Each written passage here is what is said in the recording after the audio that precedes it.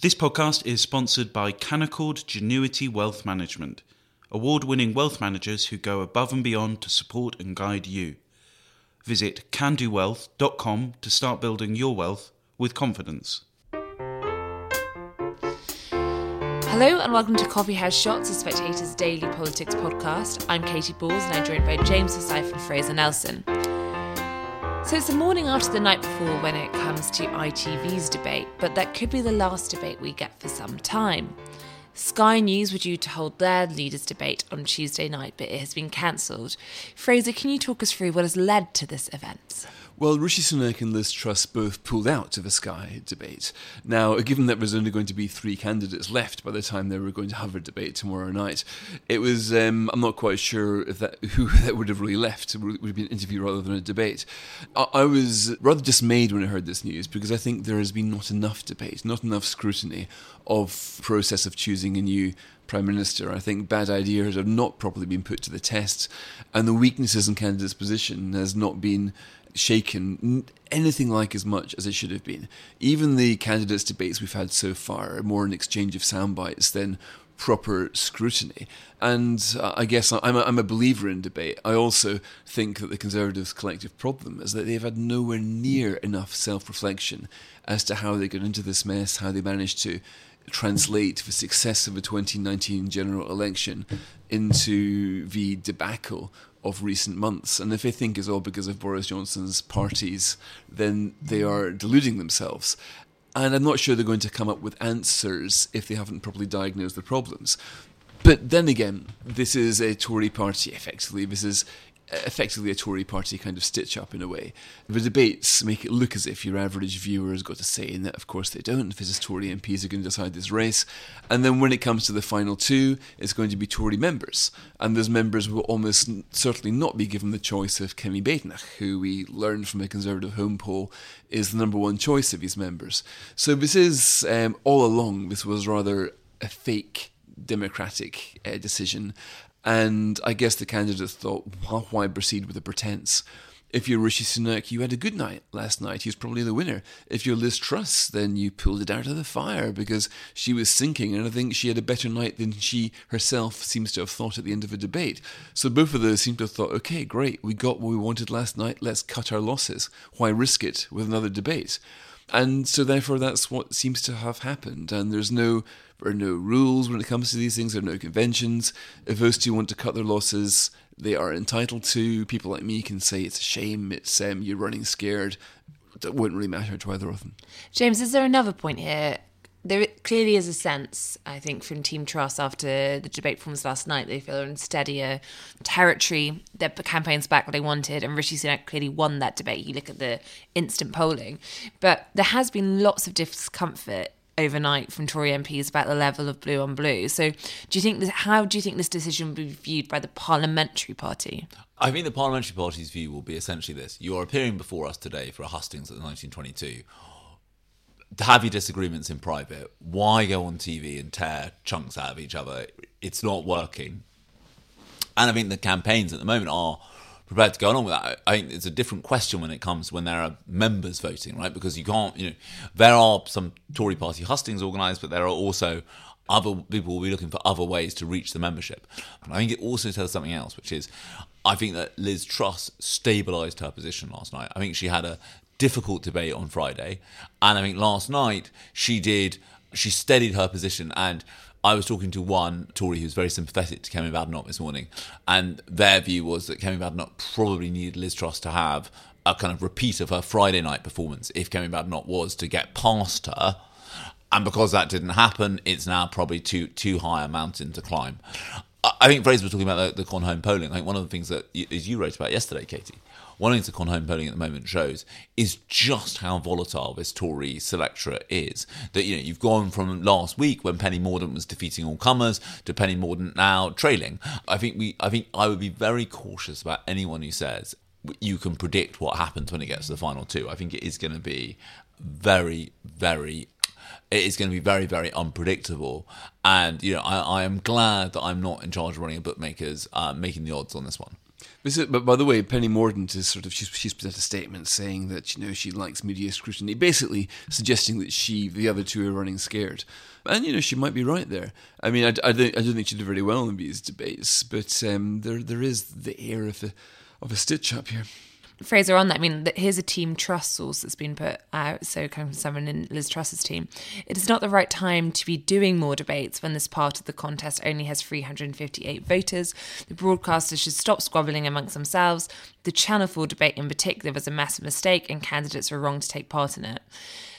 Is this a misstep coming from that team, or do you think if they do get to the final two, because judging by the logic of that argument, it would suggest once you get to the final two, there should be more TV debates? And that statement you've read out to Mika, he does sound pretty outrageous. I mean, Truss tanked in the Channel 4 debate, and now she's putting out a statement saying it was the whole debate itself was a massive mistake, almost blaming the format for the candidate's bad performance. I'm afraid to say, if you want to be Prime Minister, you need to be able to fight anywhere, any place, any time. You need to be able to fight in candidates' debates. You need to be able to go up head-to-head with Leader of the Opposition in the television debates that have now recently become, part of the British democratic apparatus.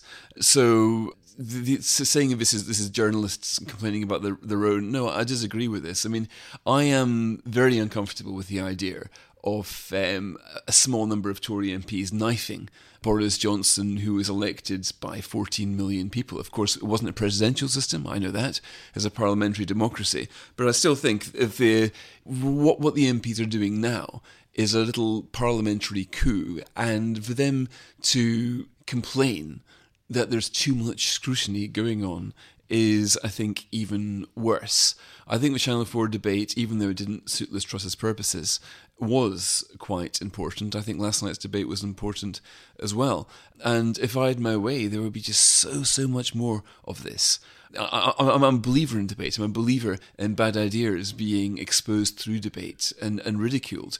I've also got a horrible feeling that the Tories would far rather the comfort zone of their clinging to, say, bad ideas that are never really punctured by proper scrutiny and staggering on with these failing ideas until the next general election, by which time the economic... I think that Rishi Sunak could do with a lot more scrutiny.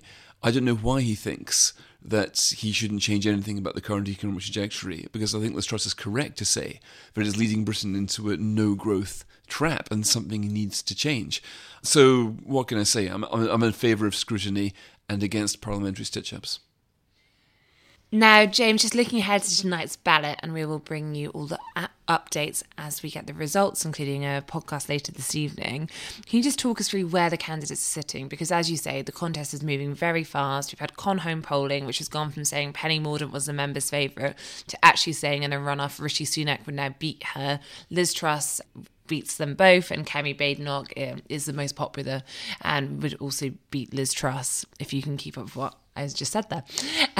Now, who do we expect to be knocked out tonight, and where do we expect the votes to go? So the first question is, where do the Suella Braverman votes go?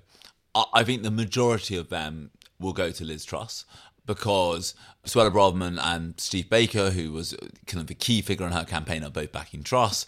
And I think there is a kind of... The ERG are a relatively disciplined group, and I think they have decided to go in on Truss. And so I think most of those votes will shift to Truss. I think Kemi Badenoch hopes to pick up a few. And so I think in terms of the vote numbers going up, I think you would expect Truss and Badenoch to go up in this round. So Truss to close the gap on Mordaunt a bit. Then it's expected that tonight Tom Tugendhat goes out. He is on 32 votes, and he went backwards in the last round. So I think there's a kind of question about how long he can keep going in this contest. When his votes go out, it's expected that those, I think, will probably most likely split 3 ways between Badenoch, Mordaunt and Sunak. And then you go down to the final 3, which will most likely be Mordaunt, Sunak and Truss. And at the moment, I think you'd be a brave person to predict which 2 of those 3 would make it through. I think the dynamics of the race matter in that I think Truss will look like will get a boost from today's vote, because she will get an infusion of Braverman supporters. And so I think Penny Mordaunt has had a difficult time in that, and you can tell that, she was on Sophie Rayo's show on the BBC yesterday morning complaining about toxic politics and smears. But if you look, And I think it was quite clear when she said to Liz Truss last night, do you lead your campaign? When Liz Truss said that she didn't approve of any negative campaigning, who Penny Mordaunt blames for this. But the problem with Penny Mordaunt is it does seem to have been quite effective in taking the shine off her.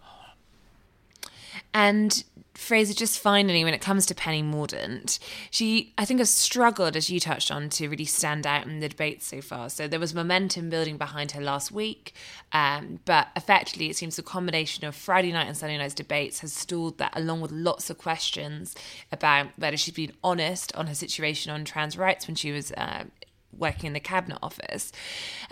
Where do you think things are going for her? Because we've had Anne-Marie Trevelyan out this morning giving a media round, which I think could also be described as a drive-by, where she effectively accuses Mordaunt, who was a junior minister in the Department of International Trade and is still there today, of working on a leadership campaign in recent months rather than doing the job she was meant to be doing. I think Penny Mordaunt is the classic example of a candidate who didn't really receive much scrutiny previously because she wasn't that senior. All of a sudden, not just runs for leadership, but for a while looked as if she was going to win it. Now, when that comes along, you simply get subjected to a far greater standard of scrutiny. We saw this in the American election campaign where John Kerry, a guy who'd been a senator for years and years and years, when he ran for president, received a far higher amount of scrutiny than he had previously in all those years in public life. Then you get the toughest questions asked of you. In her case, you had, a Spectator was part of this. Steerpike published a recording of comments that she'd given to a bunch of Tory activists a few years ago, where she was saying, well, in fact, I'll just play the tape here so you can see what she told them. We have a lot to get done. So what I think we need to demonstrate is our hunger to get those things done. And we are facing some really difficult times. In the Apologies Office, I've got a growing list of legislation, some of which I can't even be seen to be helping with. So we have to be really smart about how we do that, and it is difficult, but we have to keep the pace up. In fact, we've got to pick up the pace on these issues, because that is what the public wants. The country's changing, society is changing, and we need to be ahead of that. So there you've got Penny Mordaunt effectively saying that she cannot be seen to be backing the causes that she is promoting. Now, this raises questions about honesty in politics and transparency. If you believe in something, then shouldn't you be arguing it for it openly rather than trying to do back? And this has been one of several accusations. We've also had Suella Braverman, the Attorney General. Here's a clip of what Suella had to say about Penny Mordaunt on Times Radio yesterday. Hansard makes it very clear what Penny's view was. She resisted changing that wording. She wanted the words pregnant person. She resisted the inclusion of the word woman. And it was only after sustained opposition that she was forced to concede and accept on a compromise of the word mother. And of course, here's Anne-Marie Trevelyan for completion. Understandably, perhaps now it's clear, Penny has for the last few months spent some of her time focused on preparing her leadership campaign, for which I have, utmost respect. That's how this system works. I'm brave for anyone who would be willing to put themselves into that role. But as I say, I wanted to support Tom and share what I think is this great vision. So she's been absent without leave. If it's last few months, Anne-Marie Trevelyan, well, the big dog's only been gone a couple of weeks, so she's been spending all this time preparing her campaign, hasn't she? So I think a number of the candidates have spent quite a long time preparing their campaigns, yes. So she hasn't been able to provide the sort of work that you'd have required in the department. So there have been a number of times when she hasn't been available, which would have been useful, and other ministers have picked up the pieces, yes. So there you go, 3 clips which are consistent with the scrutiny that you could expect if you're running a general election campaign. Now, I wrote a cover story last week about Tory wars and all the kind of blue-on-blue attacks, but this does serve a democratic purpose. If you're running for office and you've never really been subjected to the top dog level of scrutiny that a Prime Minister or a Chancellor would get, I mean, do you think we'd know about Rishi Sunak's wife's non-dom status if he wasn't Chancellor of the Exchequer? You only get that level of scrutiny at the top jobs. And I think Penny Mordaunt is having that applied to her, and she is struggling to provide the answers. Now, is this scurrilous? Is this dark arts? No, I think it's an important part of the democratic process. If these questions weren't being raised now, they certainly would be raised if she were to run to be party leader. And I think actually that parties who elect a leader by acclamation without going through this kind of process usually come to regret it, because the scrutiny will be applied sooner or later. Thank you, Fraser. Thank you, James. And thank you for listening. A Spectator subscription is now better value than ever before. As a new subscriber joining today, you'll pay just £1 a week for unlimited online and app access in your first year. To subscribe today, go to spectator.co.uk/unlimited.